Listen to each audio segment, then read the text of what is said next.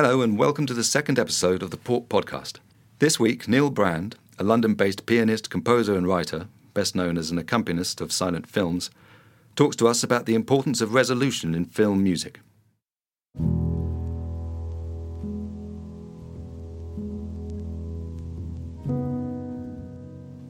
When I'm accompanying a film, or indeed scoring a film, people say, don't you ever run out of material? And the answer is no, because within any situation that you're having to play, there will always be multiple levels. There will always be information to impart. The big level, the macro, is where they are, who they are. Then the next level is the middle level, the level of the drama itself. What is their interaction about? How are they interacting with each other? Which one is in control? Which one has the bigger power? And then the last level is the micro one, which is the one inside their heads. It's the level on which a novelist would write. What's happening inside the brain? And that, I think, is often the most interesting level. That's where your subtext will always lie.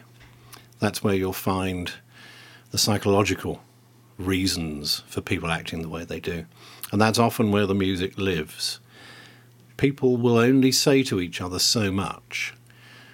They won't often come out and just say, I love you. But they might come out and say, I really missed you yesterday. They might come out and say, I really like you. And the music can be saying, actually, I really hate you. And that's when it becomes very interesting. When you're working on all those three levels simultaneously, it's not a problem of running out of music. The problem is of which one to choose. I think that the music and the drama may be going down the same road together, but they're not necessarily in the same car. I think the cinema was the first place that had any sense of ambition for me when I was young. I grew up on a very kind of grey, anonymous council estate in Essex.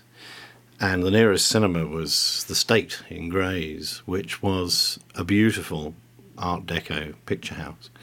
I can even remember now how exciting it was going through those doors into this beautiful, plush, layered space, and then watching these films that were so brightly coloured and had such extraordinarily potent music to them. And after a while, because I was starting to learn the piano, I would go back home after seeing a movie and sit at the piano and try desperately to find out what that note was, what that chord was. Cinema music is all about resolution, whether something resolves, whether it doesn't. The moments of tension that we watch are often accompanied by music which is building and building and building, but doesn't resolve back to where it started. Music's a very linear process, and as listeners, we're aware when a piece of music is stretching from where it started. But in order to do that, it's got to be very carefully composed so that we can hear the stretch, but we can also still hear where it started. We can hear the home key still in there. If it loses touch with that home key and flies off to its own place, then it sort of loses us a bit as well. This is a resolution.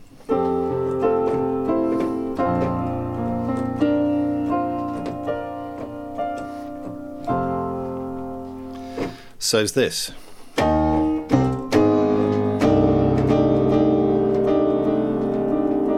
So a resolution doesn't have to be positive, it's just a finish, an end. This is something that doesn't resolve. I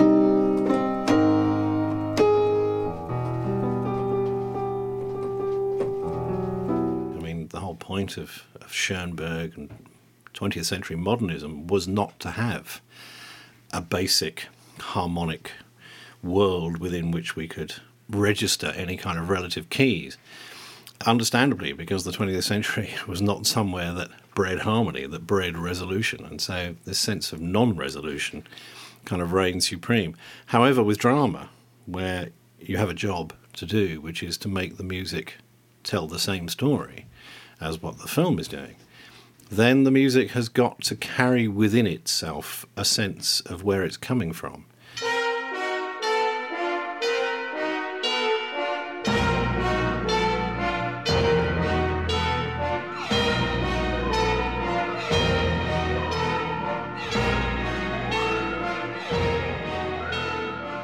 Bernard Herrmann was brilliant at giving us a tune which was heading towards a resolution, but at the very last moment would go off into somewhere else.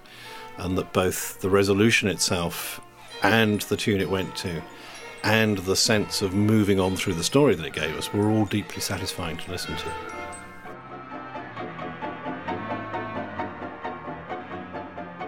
The form of cinema that most plays with this idea of major and minor and chords in between, for me, is film noir, and the great exponent of that is Miklos Rozsa.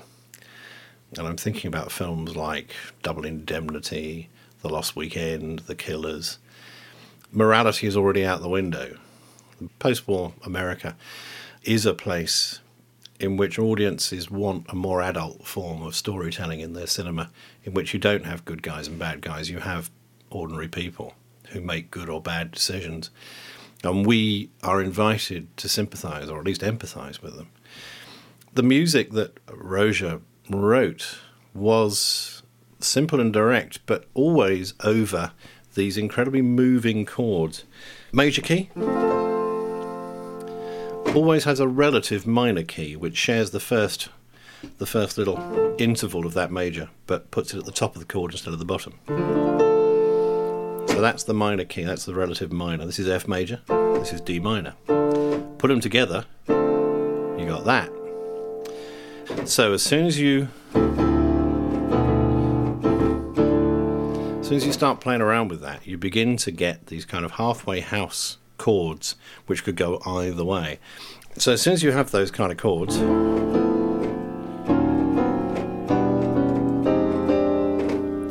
what you get with something like Double Indemnity, for instance, you get this lovely opening music.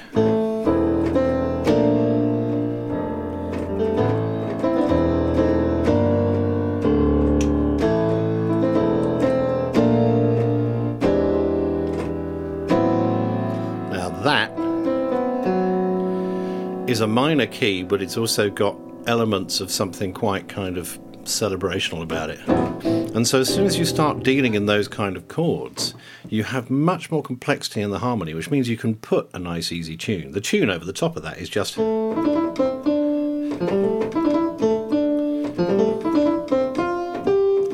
That's all there is. It's the complexity underneath that gives us a sense of what's going on, the turbulence beneath the surface of these characters' worlds, and this sense that their morality is shifting continuously. And I think that's the other thing I like about noir music. It gives you the sort of sense that we're being treated as adults. The music knows that we're people who live in a reasonably complicated world in which decisions have to be made and not everything is by any means cut and dried. And I have a composer friend who actually said in so many words, I can no longer write music that resolves because I feel the world doesn't resolve. And I can entirely see what he means. I have to say that's not me. I quite like the idea of flooding the world with as much resolved beauty as possible, simply because I think it could use it.